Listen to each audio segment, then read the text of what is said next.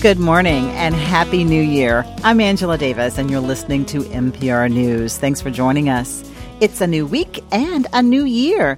2024 has arrived and my talk show team and I want to help you start the new year out on the right foot. This hour, we're sharing some advice that we heard from a few of our favorite guests in recent months.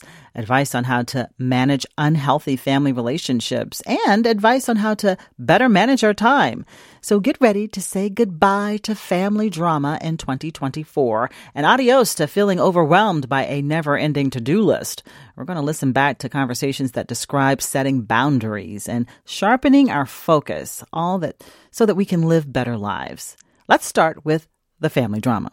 It's a problem that creates a lot of stress for many of us. Our relatives can be our biggest source of strength, but some of them can also be a huge drain on our mental health.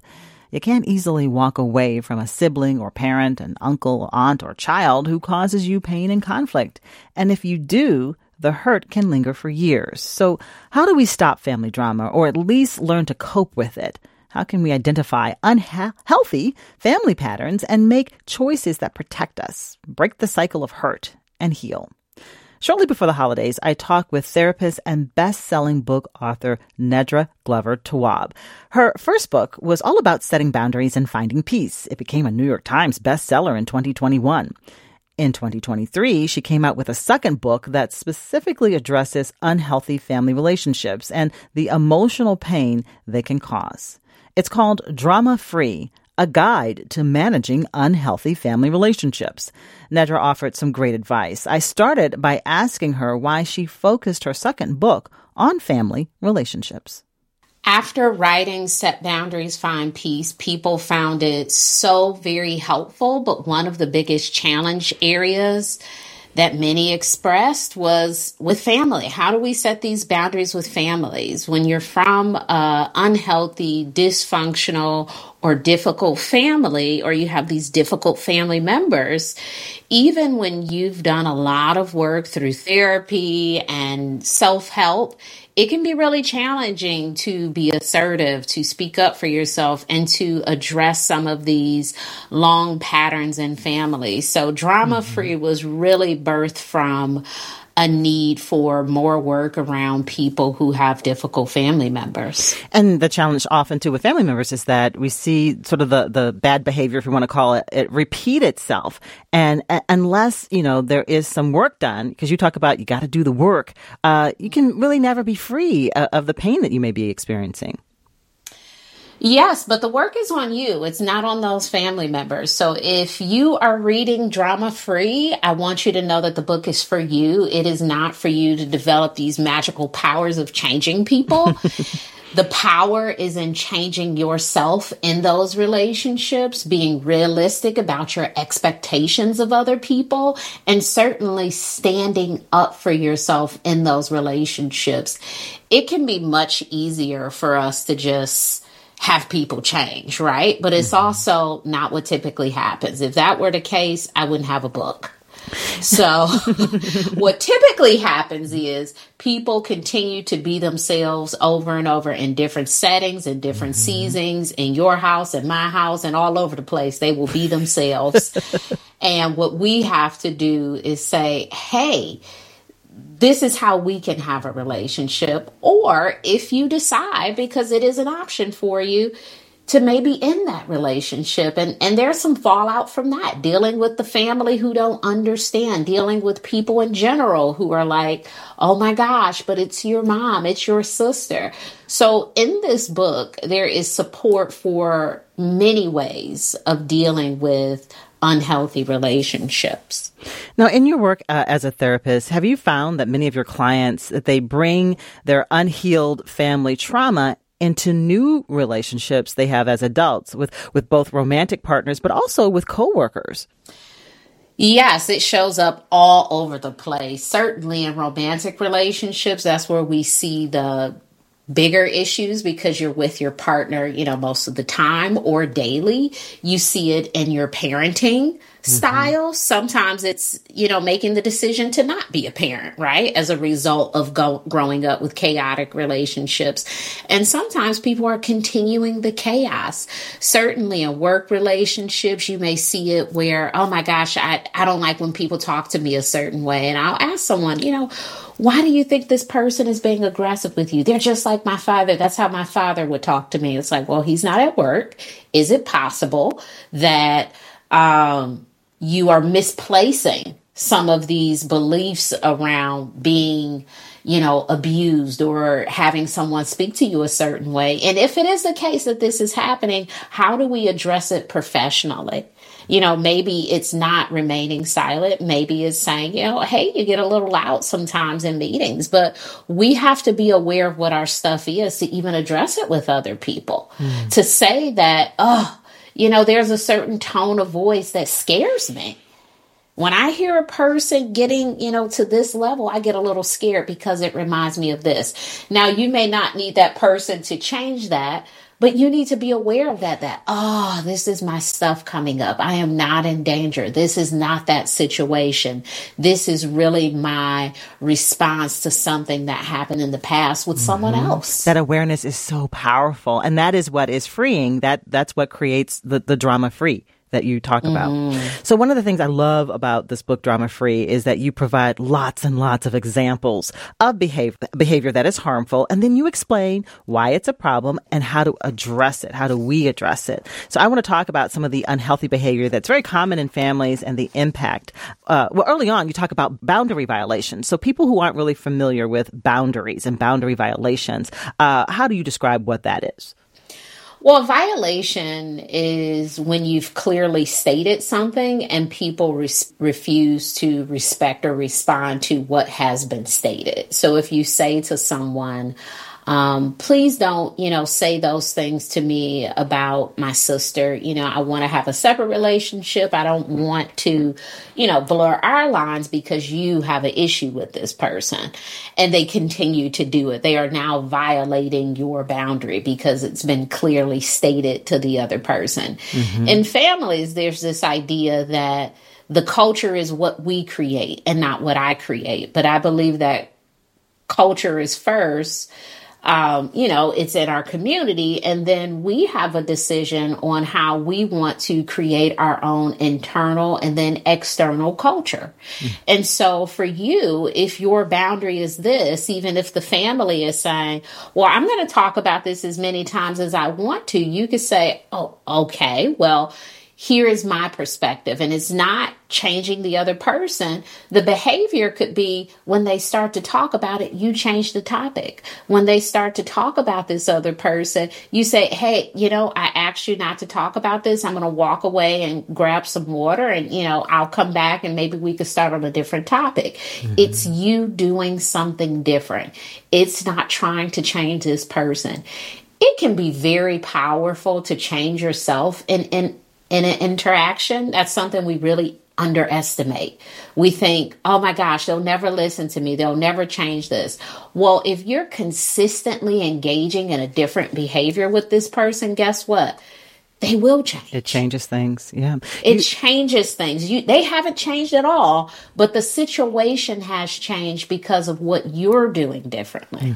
You dig into sibling relationships a lot and how they can become very complicated as people get older and become adults. It is very common for relatives to still treat each other the way they did when they were kids or young adults and then, not acknowledge who people are today. So what should we be aware of when it comes to these adult sibling relationships and the harm that can happen from words and actions? One of the things that I think is really important for listeners is if you are a parent, find a way to validate and also stay out of the dispute. We can validate when something is wrong without taking a side like, oh, that was unfair. Oh my gosh, yeah, people shouldn't hit you. But when people are adults, parents have a tendency to try to mediate because they're still in that space of wanting everyone to get along. And now everyone's an adult and they get to choose if they get along. You know, they're not in your house. They get some autonomy around how they want to be in relationships with siblings. So parents have to make a decision to not over respond to the sibling relationships. Now, between siblings, it's really important to get to the root cause of the issue. There is resentment in sibling relationships. There may be some ideas around favoritism. There may be an inability to see a person as no longer being the baby in the family or no longer relying on this person because they're the oldest. So as adults, you may have to do some shape shifting. You will have to change what those roles look like. And there may be some conversations that are tough. You know, I think for older siblings, what I've heard is, you know, my siblings still expect me to host the holidays. They still expect me to plan the trips. They still call me instead of our parents when this issue happens in their life. And the work there is to work yourself out of the role as the co-parent, right? Like you're not the co-parent. We're all adults here. There's a 2-year difference. We all work with somebody who's a little younger than us. They're an adult. They can do their job. This person, this sibling, they can also live their life. Now you have to step away and let them know that you trust them to figure it out. You know, hey, this year we haven't done this before, but I'm willing to do something different. How about we host at your house? I'll bring some sides and you prepare the main thing and some desserts. So you have to be willing to relinquish the control of whatever your role has been in the family. If you're the youngest, you have to be willing to not be taken care of, you know, in some instances. So when it is causing a problem for you and other people in the family, it's very important to, one, change your behavior, and sometimes to have that conversation with the other person and let them know, hey, you're going to see something different here. This is what I will start to do. I want to talk about another important challenge that you write about in the book. You talk about addiction and how addiction affects an entire family. And so what's important to note about, drug use and excessive alcohol use and how it affects family relationships? Addiction impacts not just the person with the problem, but every single individual within the family. We see that with the development of coping skills. You know, many people who observe addiction also have challenges with addiction. Why? Because we are teaching coping skills. When you have a bad day, when you have a tough moment, when you're mad, when you're sad, we are teaching, through behavior, how to respond to things. The challenge with addiction in unhealthy families is people don't talk about it. It's almost this thing that is like very secret. It's look away. A thing that's look away. It's ignored. It's not that bad. Oh my gosh, this person, they're high and they just fell down. Let's just ignore them instead of addressing the issue. I have talked to a few families where there is some addiction challenge and people are on the same page about it. Like, these are the boundaries we'll have at this family event. These are the things we'll do. This is where this person can fit into this space. It's not about, you can't have a relationship with this person. It's more about how can I have a relationship with a person who has a challenge with substances. Another family dynamic you address in the book is being raised by grandparents. And this was my situation growing up.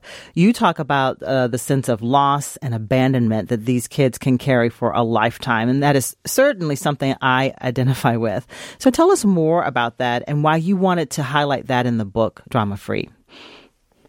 Well, I've worked for years with people who have been raised by grandparents, and I've seen a lot of people not necessarily go through foster care and adoption into those situations, but mostly this sort of communal adoption of you will live with your aunt, you will live with, so-and-so grandparent, and the parent is still somewhere in the picture. And this individual knows that although my grandmother loves me, although my grandfather loves me, or my aunt or whoever, the responsibility of me being raised relies on my parents, my mother and father. So there is still this need that is missing, even when you're being loved unconditionally by these other people, because innately we know that responsibility is not on these family members. It is really on the people who produced us. Right. And so there is a sense of loss. There is this sense of, maybe feeling detached. Now, again, with some therapy, with some support, with some help, we can certainly start to reshape what this looks like in our lives. But there is a sense of loss in that relationship. Part 3 of your book, Nedra, talks about growing. So the chapters have great titles: Troubleshooting with Parents, Troubleshooting with Siblings, Troubleshooting with Children, and also Extended Family, Navigating In-Laws, Managing Blended Families. You get into all of it, identifying situations, but also step by step. Here are some tools for you so that you can feel like you're living a drama-free life. And so that was important for you as well, is to give people there's a pathway, there's a way to do this. There are so many books that are problem focused. Your parent is emotionally neglectful. Your parent is absent. You've been abandoned. And that's great information. But what do we do with the information? Right. Each relationship might need a different set of skills. My relationship with my mother may not have the challenges that it might have with my siblings. And so in that part of the book, I thought it was very important to kind of pull those things out and talk about them as unique sort of relationships. And I want to make sure people know that they can find you and hear your words of wisdom every day, because you have an outstanding Instagram account where just daily you're providing videos and information advice. So tell us about how we can experience you on Instagram. Yes, on Instagram, I have a lot of free resources around mental health and relationships and boundaries. It is updated quite often. Also on my website, you will find some quizzes, my books, and worksheets to help you through some things. So it is really important for me to have free resources and to also have spaces in a variety of ways where people can receive some support. And we still are dealing with, even though many more people are now getting help from therapists, there's still, an access to therapists, problem. So you in many ways are trying to, again, make this information available to as many people as possible. Yes. And not only is there an access problem, I think we have to realize that everybody won't go to therapy. And their access point might be Instagram. Their access point might be a website. Their access point might be a meditation coach. Everyone is not interested in therapy, but it doesn't mean that they are not interested in therapeutic tools and information. Well, Nedra, I'm going to let you go because I know you have clients to see. Thank you so much for your time. And I want to remind our listeners that the title of the new book is Drama Free, A Guide to Managing Unhealthy Family Relationships. And you'll find it on Amazon. You can also find it on Audible, and you can listen to Nedra narrate the book. Again, Nedra Glover Tawwab, thank you so much. You're welcome. Thank you for having me again.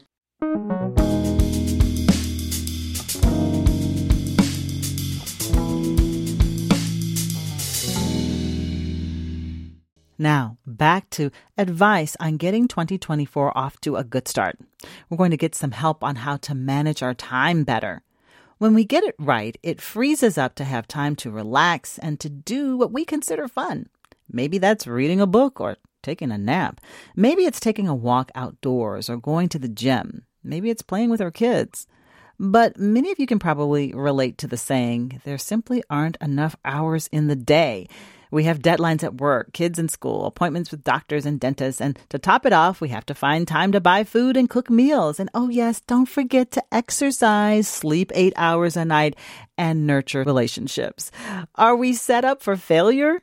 We're going to listen back to a conversation I had with a time management strategist about how we can manage our time so we won't continually feel rushed or behind. I talk with Kelly Nolan, a time management strategist and the mother of two. She's a former patent litigator who now consults professional working women on time management so that they can manage it all. Kelly is also the host of the Bright Method podcast. I started our conversation by asking about how she became so interested in time management.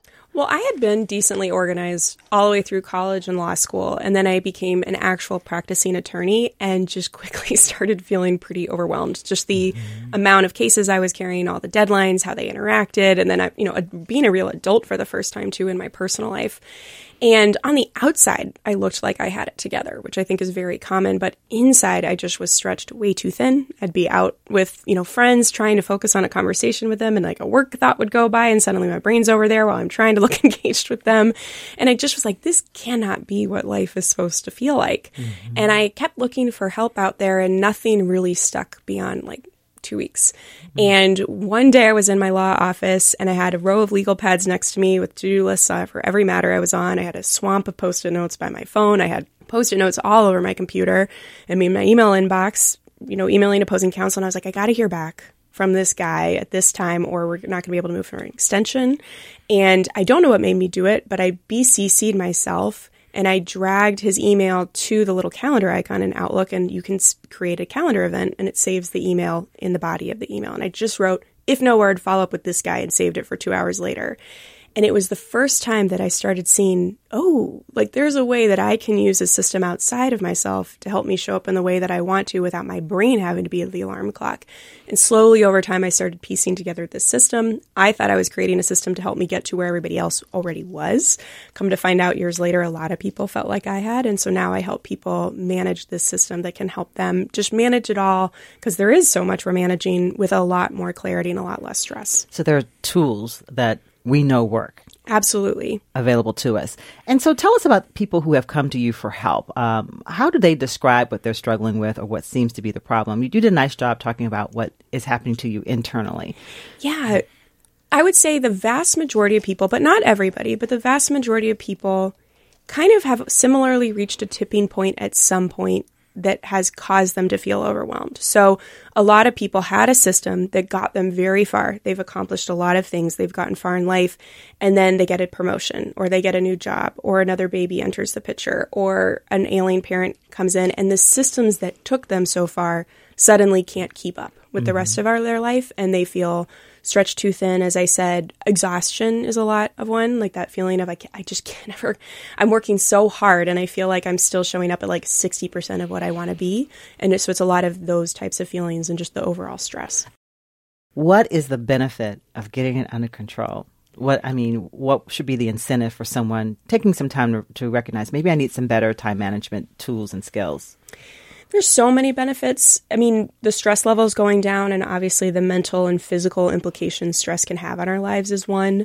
For a lot of people that I work with, our relationships are the most important parts of our lives. And when we're struggling on the time management front, we feel like our relationships suffer, whether we're not investing time or we're showing up as the snippy, stressed out versions of ourselves or just not able to be present. And so when we can get a handle on time management, our relationships get better, our work product can be better. And for me, one of the key parts of the signs of a really good time management is your ability to take a break and actually enjoy it. And that's something I really strive to help clients with. And what do you do in your free time? This is such an interesting question. I feel like we, especially women, are told that self-care looks like, beauty treatments and this kind of stuff. And you really tapping into what resonates with you and what gives you you feel like light and life again. So for me, it's walking in the woods with my dog. It's reading a paperback. I have 2 little kids, so that's rare and feels really special to me. And then those kind of my relationships my husband says my relationships are my hobbies, but it really looks more like these days one-on-one hangouts. I've realized that's when I feel most filled up instead of kind of exhausted after. Let me go over here and check on Cheryl and take a walk with her. Like that makes you feel good. It feels great to have a one-on-one real conversation with people. Feeling light. Yeah. Right. Let's go to St. Paul to talk with one of our listeners who is on hold. This is Joe. Good morning, Joe. What do you want to tell us or ask? Good morning. I am a full-time doctoral student, a full-time health professional, and have 3 kids with a blended family and who go to different schools. So I would love strategies on managing multiple high-priority email accounts on different servers and reducing the overwhelm of email waste, and also managing multiple people's, otherwise known as kids, schedules. Wow. Okay. And how old are your kids, Jo? 8, 9, and 11. Wow. And you say you work full-time and you're a full-time PhD student? Doctor of Nursing practice. Yep. Okay. I'm just taking a breath for you. Woo! You found time to call. Let's, Kelly, where do we start? You said something about emails, right? Yeah. So multiple high priority email accounts, and they're on different servers. So I can't necessarily merge, because some are Outlook, some are Gmail. All right. What do you say to Jo? Well, you definitely are managing a lot. And so my heart goes out to you on that side of things. In terms of helping from a practical perspective, I am a big fan of a digital calendar. So just to be clear, I'm a paper lover. I still process by writing. But when it comes to managing time and tasks, there's a lot of beauty that comes with a digital calendar, including when you're managing multiple people like you are. And so what I like to do is kind of set up calendars, like you can set up, whether this is Google, Outlook, Apple, separate calendars for separate people, and get all of the logistics of each of their lives out in a digital calendar format so you can see it and you can see how they interact. And also, if you have a partner, you can share certain of those calendars with your partner to help facilitate the communication and the sharing of the load so that it's not such a mental load anymore, but it's out in the open. We can talk about it. We can have specifics, and we're not just constantly being like, when are you picking up the kids? Are you doing that today? All that kind of stuff. Mm-hmm. And so that's a really big first step. I also think that, especially with 3 kids, the amount of mental load and like invisible to-dos that come with that is something I would also work at unloading into that calendar. Let that calendar carry the weight of that. So even your personal life, like when are you going to shower and get ready in the morning? Wait. You have to account for that, right? Because it takes time. Exactly. So showering and getting ready, walking the dog, prepping meals. If you have little kids, I know your kids are a little older, but for those of us who have little kids, like bed and bath time with the kids, all of those take up hours of our day when you're tallying them up. But we don't usually calendar them. We don't usually put them on a to-do list. And so they're just living in our head and we're not accounting for them in a realistic plan. So when you're managing all of these kids on top of all of the other stuff you're handling, Jo, is really getting them out of your head so that you can see if what you're trying to do is realistic. So you can make adjustments. So you can eliminate some stuff that you just decide isn't worth it. And so that's where I would start. I know I'm throwing a lot at you, and I never like to sugarcoat time management. Let me just turn to the email side of things just to help with that. Email is kind of a work invisible to do. It's one of those things that we typically don't also calendar time for, but takes up hours of our day, which you're getting at. The average American worker spends 2.6 hours on email, and that was from a 2012 McKinsey study. I'm sure it's higher now. But it's not in anybody's calendar. Exactly. And so let's say you have 2.6 hours of email every day, and you have your 2 full-time jobs and all these kids on top of it. Even if you just didn't calendar that, it's not a surprise that every day you're like, where did this day go? Because you had an extra 2.5 hours of work. So that is the type of thing that I would protect time for. And in addition to the benefit of you protecting time for it, it also helps you then plan more realistically because you have a better understanding of what remaining capacity you have to give to any of the other one-off stuff. But I do want to just empathize that this stuff is hard. And if I feel like we have this belief that time management should be like natural and like we should inherently know how to do this stuff. And so when we don't, we kind of blame ourselves. And I just want to just say that this stuff is hard. And if you struggle with it, I get it, and you're not weird. And there are a lot of very successful people who are also struggling with this too. And a question, you mentioned the digital calendars. How do I find a digital calendar? You said there are many options. Yeah, so the main ones I work with that I think are most common are some people are in Outlook just because they have to be for work or they like it. Apple has their own native calendar app. Mm-hmm. And then Gmail has, like Google has their own as well. And when I like to think about which ones should you end up with, it's a conversation around, what are you already with in terms of work? And then also, if you have a partner, what are they on? Because it's really beneficial to be on the same platform as your partner, even if it's just in your personal life. I will say the tech setup, I wish all these techs were like better friends with each other. That can be a real pain point to get them to talk to each other. But even if we can't, we help account for each and the other. Let's take this call in Minneapolis. Ananda, what did you want to ask or tell us?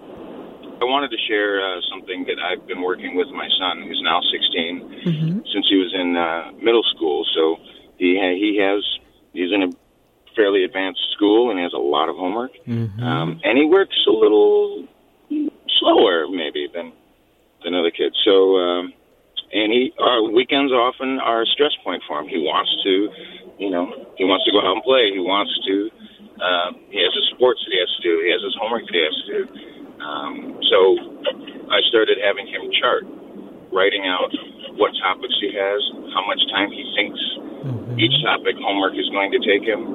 And then we break the day into 3 sections, morning, afternoon, evening. And I say, you put what homework you're going to work on in these times, and then we can work together on what we want to do, where that fits in.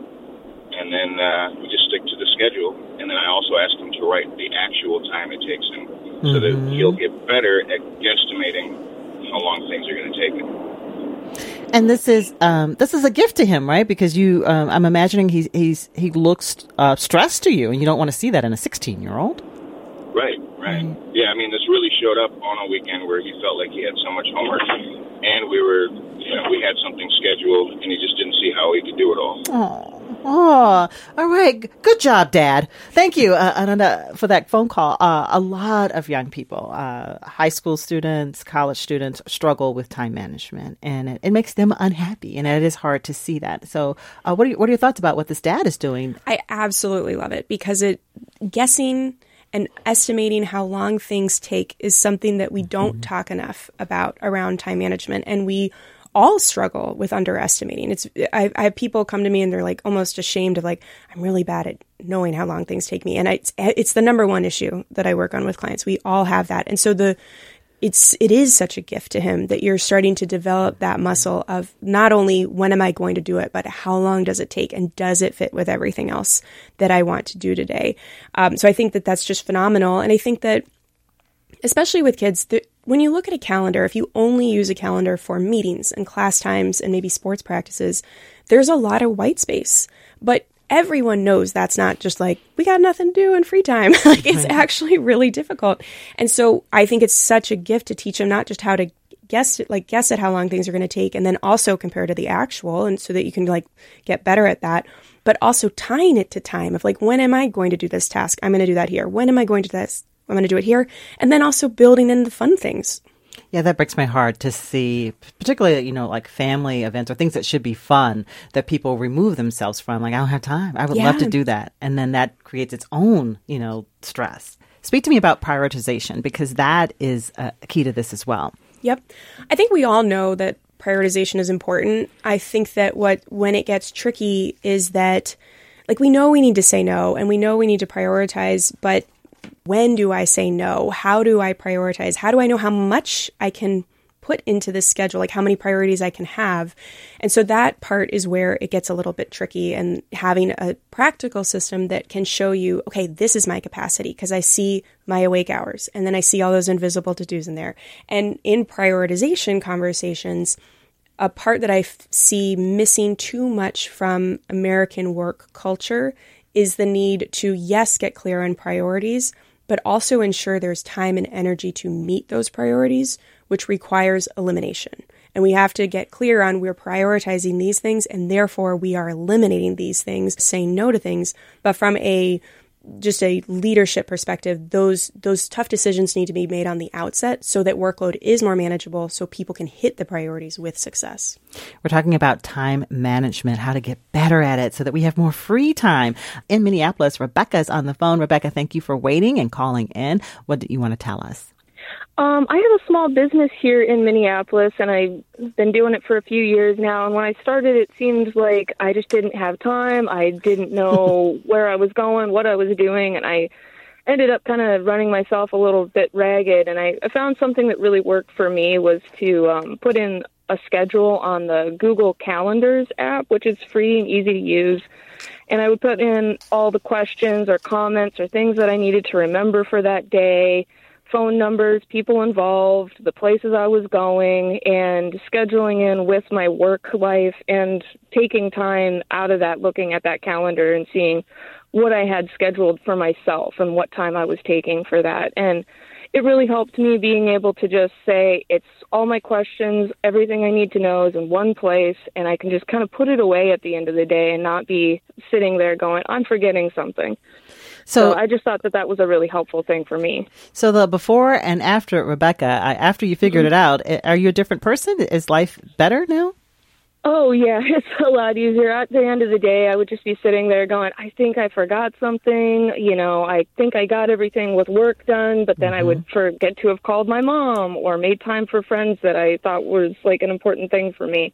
And also, like, the days that have gone by, like, sometimes we do get busy and we just put in that extra time. And, that can be important when you're building a business, but you have to stop and say that I've been busy for like the last month and I need to stop and take some time for myself. So having something that's like with you all the time, as soon as something comes up, just put it in your calendar. That way you have something to reflect back on and it's not just all swirling in your head at all times. Even if it's really simple, easy things, you get busy and that easy stuff just doesn't become so easy anymore.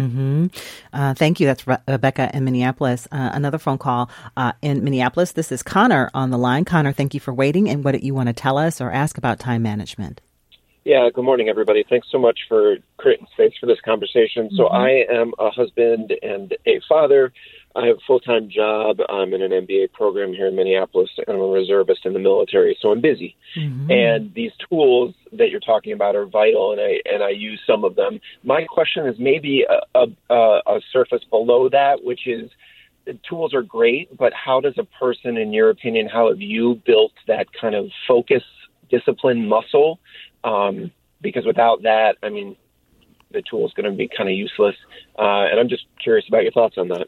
Focus. So yeah. Thank you, Connor. And thank you. People are busy and productive. I'm very proud of our listeners today, right? Juggling a lot, but focus. I mean, even for me, I can have time allotted. Okay, I'm going to write. I'm going to read. But if I'm not focused, it doesn't happen.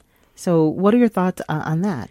That's a great question. I mean, you do have a lot going on, so I also understand that. What I would recommend doing is first, and it sounds like you might already be doing this, is calendaring the time, even just getting really clear on when do I focus best? When is my energy good? Is it when? Yeah, like am I best in the morning? For some clients, it's not the morning, so don't fall prey to the traditional things. Like if you have a lot of like workplace fires in the morning, but things settle down around 1, maybe that's the better time to try and focus.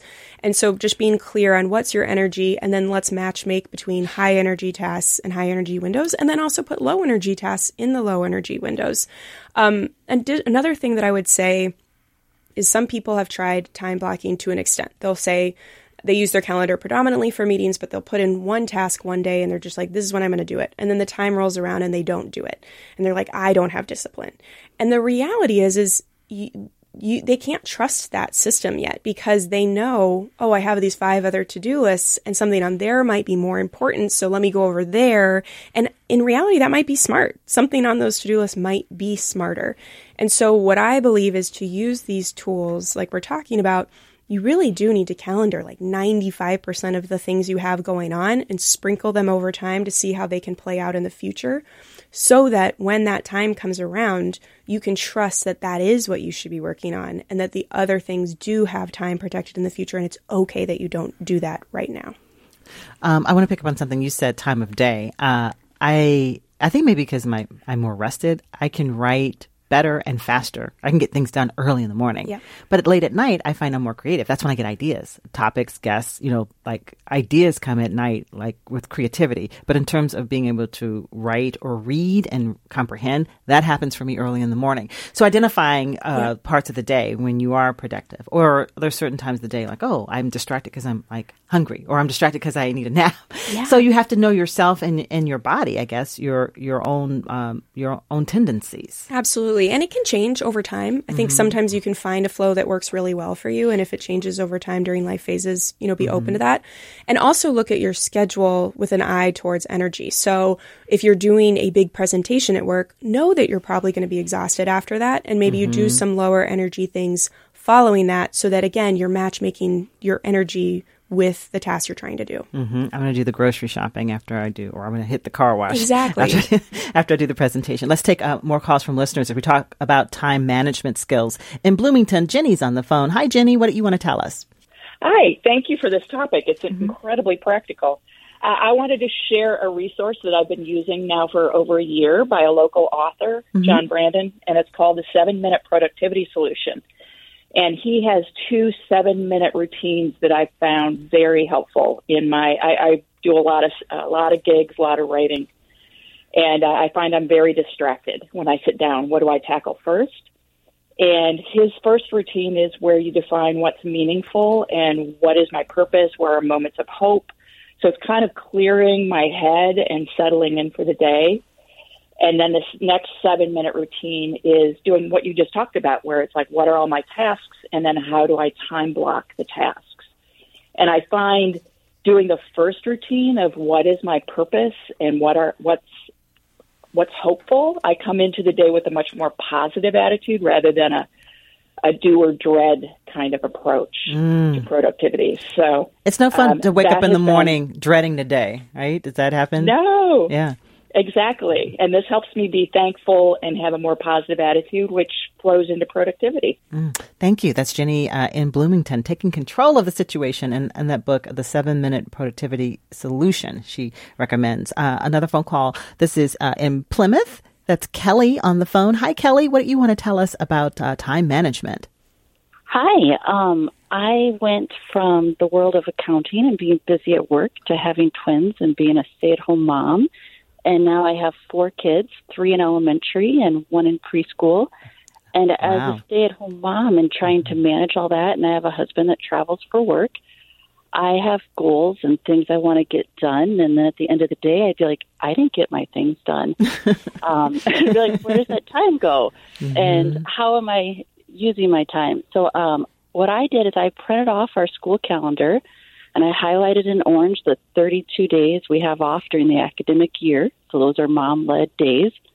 And then I went ahead and I highlighted with 4 kids the days my kids are homesick in a different color. And then I started highlighting the weeks my husband's traveling for work. And then when the kids have appointments, and there's usually 5 snow days a year.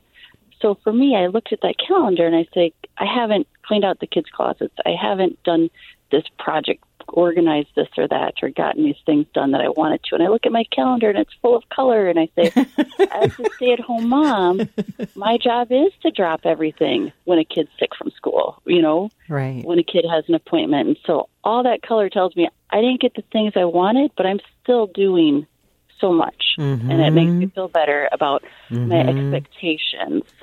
Right, because we need to be kind to ourselves and have reasonable expectations. Thank you, Kelly, and thank you for all that you're doing and for calling in. What do you hear in her story? Well, I'm right there in the trenches with you on that, from having a 2-year-old and a 5-year-old, and just your husband's an emergency room doctor. And yeah, my husband's an emergency room doctor, so I am definitely the primary caregiver and the one who has to drop everything when anything goes sideways. And I just really understand where you're coming from.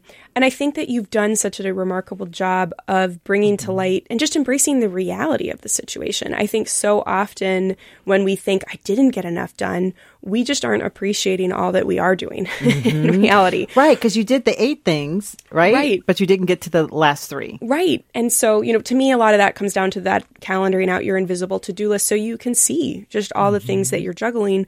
But I also love what you have done of just getting clear on the amount of time that kids aren't in school. I heard a podcast, I think it's called The Mom Hour, more experienced moms than I, that they said they actually were curious and went through the school year, and something like 50% of the weeks are not 5-day weeks.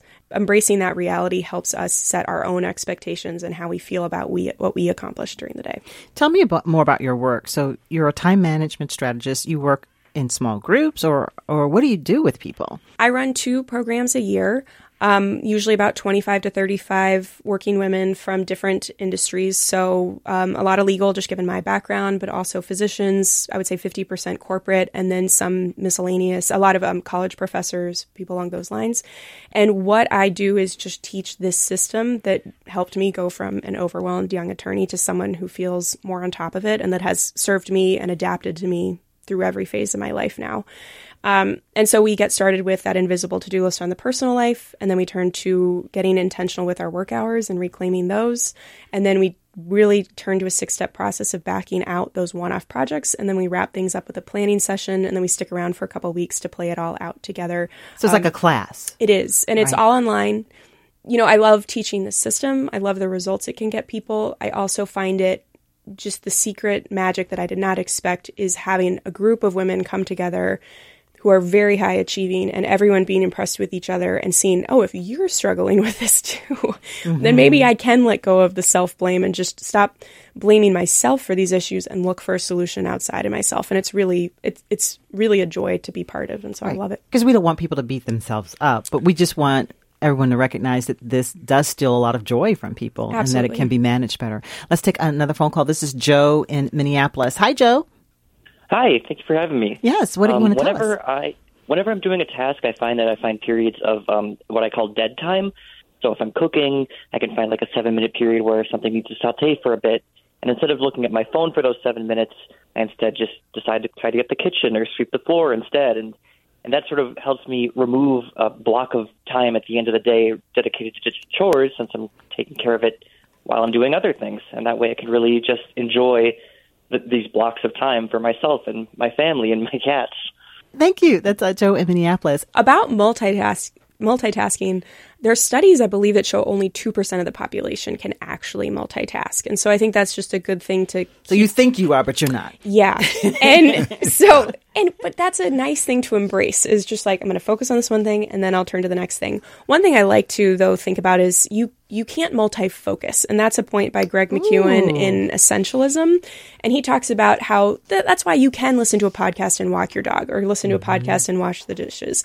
But you can't listen to a podcast and work. And so trying not to just catch yourself when you're trying to multi-focus is really where you want to catch yourself, and just really bring yourself into the one steps. And then on the social media and scrolling and all that kind of stuff, it is so hard. I mean, I think we so often talk about social media like all or nothing, or like your phone, all or nothing. But like being clear, like I'm okay spending 20 minutes a day, 40 minutes a day, whatever it might be on your phone, and own it and let yourself enjoy it. Maybe set a timer to help you get off, because we all lose track of time.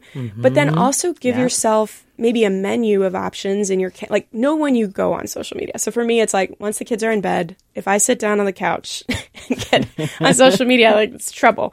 And so what you want to do is give future tired you a menu of other things that they might want to do. Like, something fun, listening to a fun audiobook, or, doing that art class online you want to do. So help future you know what the alternative is. So you're not being like, scroll or not scroll. And you're like, well, scroll, versus something else that you would really enjoy doing. I'm taking that to heart. You cannot multi-focus. We've been listening to a conversation I had a few months ago about time management and ways to juggle all of our responsibilities more effectively. We just heard from Kelly Nolan, a time management strategist and the mother of 2. She's a former patent litigator who now consults professional working women on time management so they can manage it all. Kelly's also the host of the Bright Method podcast. Earlier in the hour, we heard from therapist and best-selling book author Nedra Glover Tawwab. She gave us some great advice on how to set boundaries in our family relationships. Okay, 2024, we're ready for you. Let's go. Be safe, everyone. We'll talk again tomorrow morning at 9. Thanks for listening to a recording of my live radio show on NPR News. A reminder that if you want to catch my show in real time, tune in and call in weekdays at 9 a.m.